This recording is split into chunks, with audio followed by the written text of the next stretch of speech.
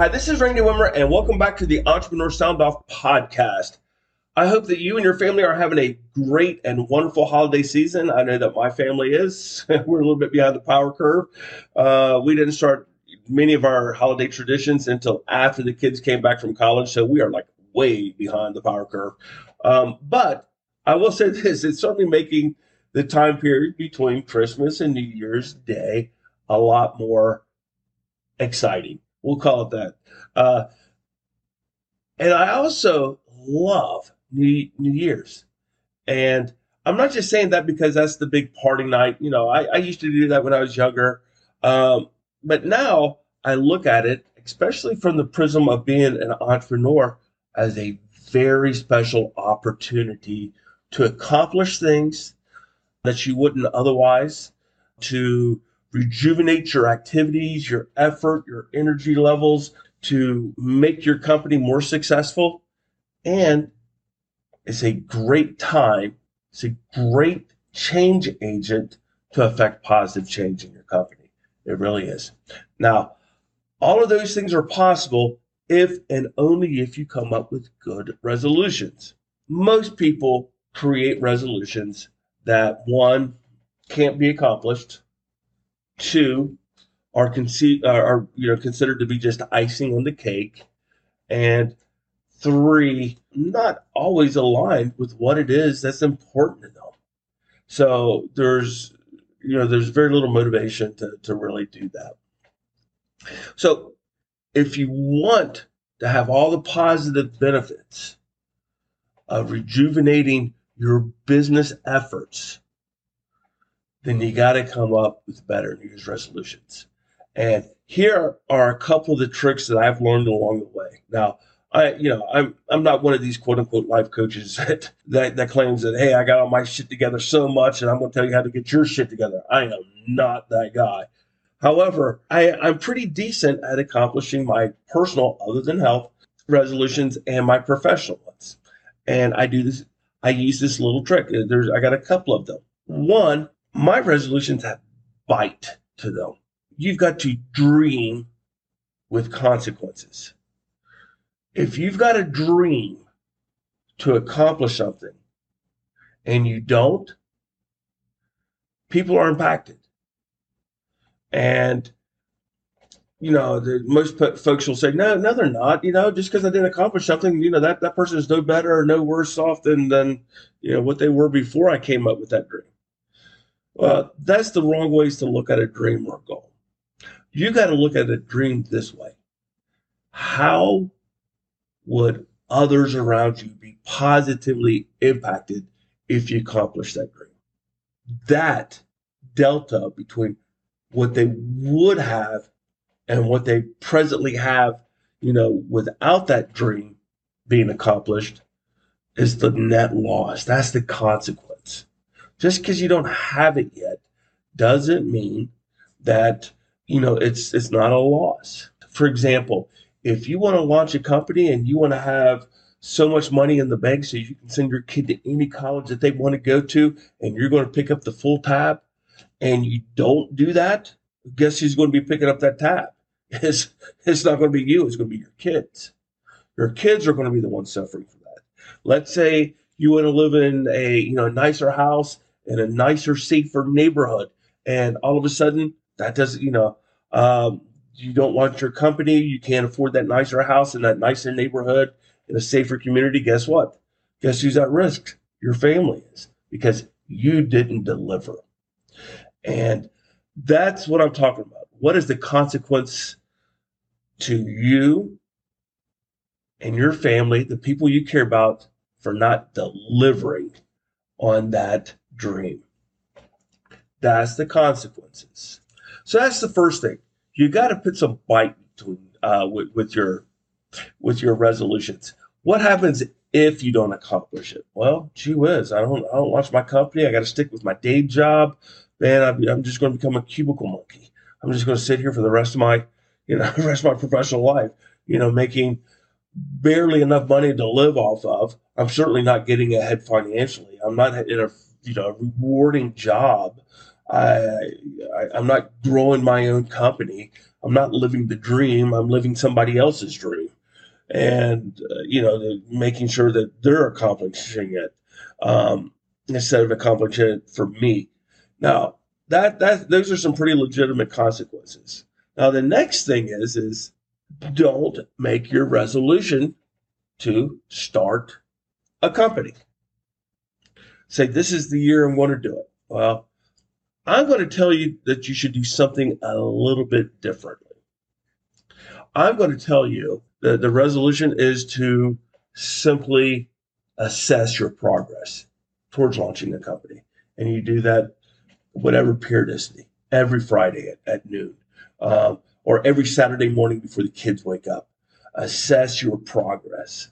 Now, if you can commit to that, you're going to be successful. Most people don't. Most people who, like, I'll use weight loss, for example.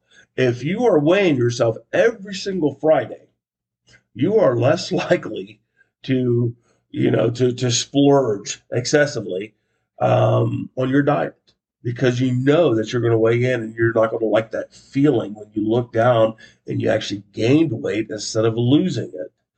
So if you are willing to step on that entrepreneurial scale, once a week or once every 2 weeks or once every month, then that will make it happen for you. You will be successful. I encourage small business owners to become ISO 9001 as quickly as possible for a lot of reasons. First off, it's great marketing. It literally puts you in the top 1% of your peer group being ISO certified. The second reason why I do that is it will help you scale your company. You have documented processes, procedures. It just makes your company more efficient. And then the third reason is because your company will grow if you have it. And does ISO make your company grow? You can argue it one way or the other. There's a lot of people who says, oh yeah, because of our processes were more efficient and therefore we, X, Y, and Z. But that's not the real reason why ISO 9001 really helped my company to grow. ISO 9001 forced me to have a management review board meeting. It was supposed to be quarterly, but I made it mandatory every month. So we called it the monthly review board meeting. But that monthly review board meeting, the number one agenda item for every single one of those meetings was to take a look at our key performance indicators, for success. And the number one KPI for a small business should be growth. Now, I'm not talking about assess how much you grew. I'm talking about it should be growth oriented. That means, are you doing the things necessary to be successful and grow? Are you writing proposals? Are you submitting those proposals? Are you getting on bid teams? For subcontracts and those types of things. Are you doing your outreach? Are you doing your customer relationship management? Those are the things that I'm talking about. If you do those things, you're going to be successful. Well, what's going to keep you doing those things? What's going to keep you doing those things is the same philosophy that's going to keep you losing weight or cognizant of your weight. And that is, you're going to step on that scale every single week, or in the case of a monthly review board meeting, every single month. So the resolution that I'm going to provide, that I'm going to recommend that you do is not for the end goal, but have the resolution that you will perform the self-assessment at whatever periodicity it is. And again, that could be, weekly, every 2 weeks, every month, every quarter, but you've got to do it. If you're doing those self-assessments, I guarantee you that you will be successful, because you're not going to like the way it makes you feel when you haven't met those interim goals, when your metrics are saying that you need to get off your ass and do something. So if you make a commitment to do that. One simple thing. Do the self-assessments. Be religious about that. You will be successful. So forget about the goal.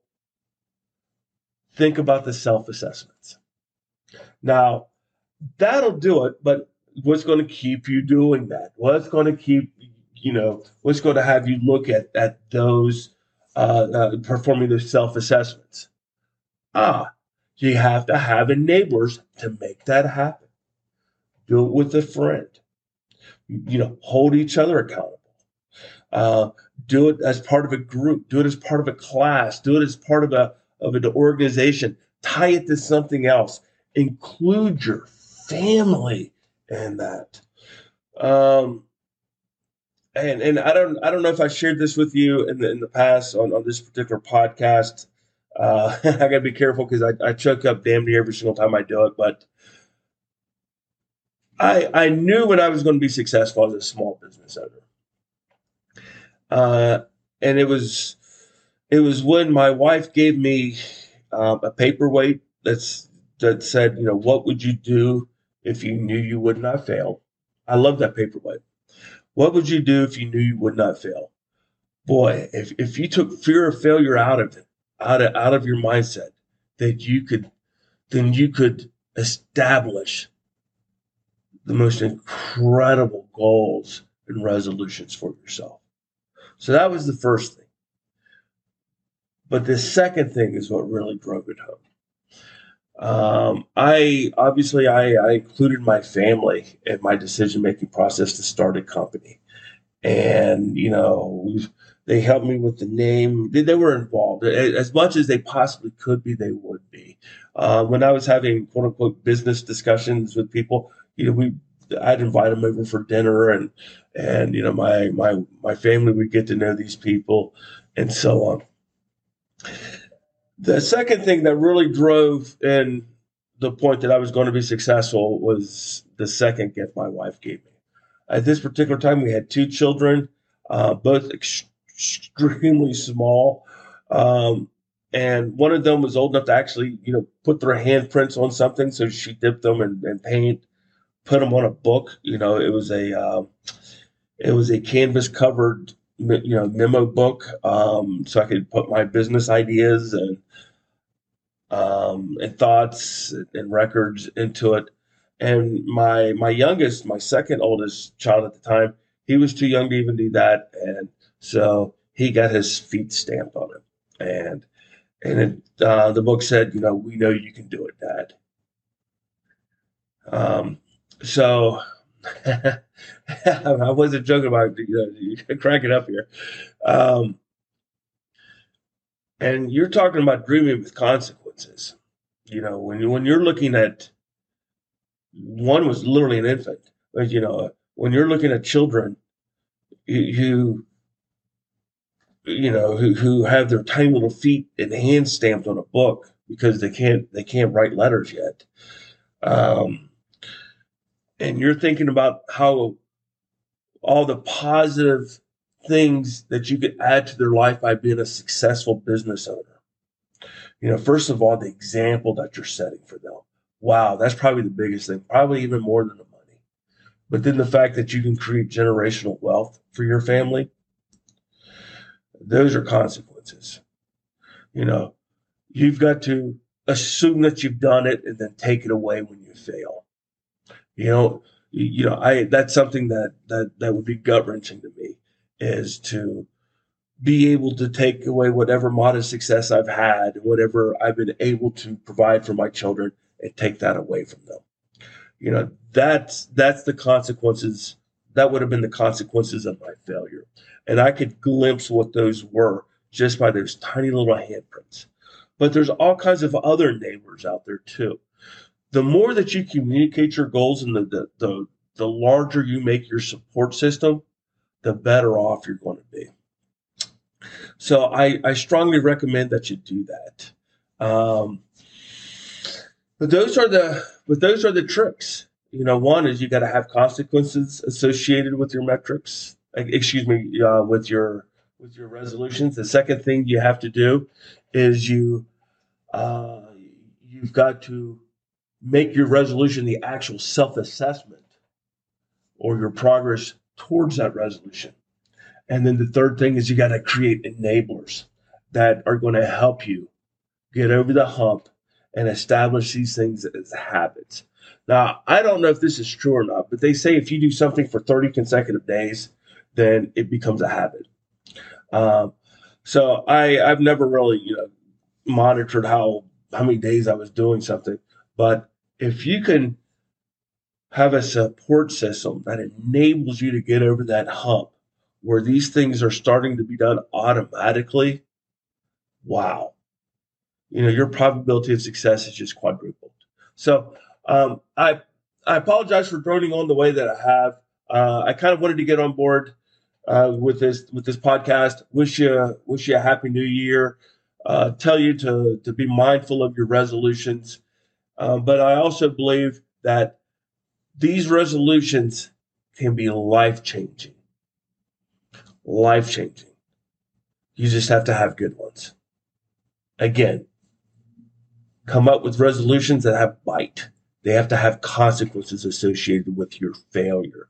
The second thing is don't actually make that your resolution. Make your self assessment of your progress towards attaining that goal to be your real resolution. And then finally, have enablers, support system that's going to help you accomplish it.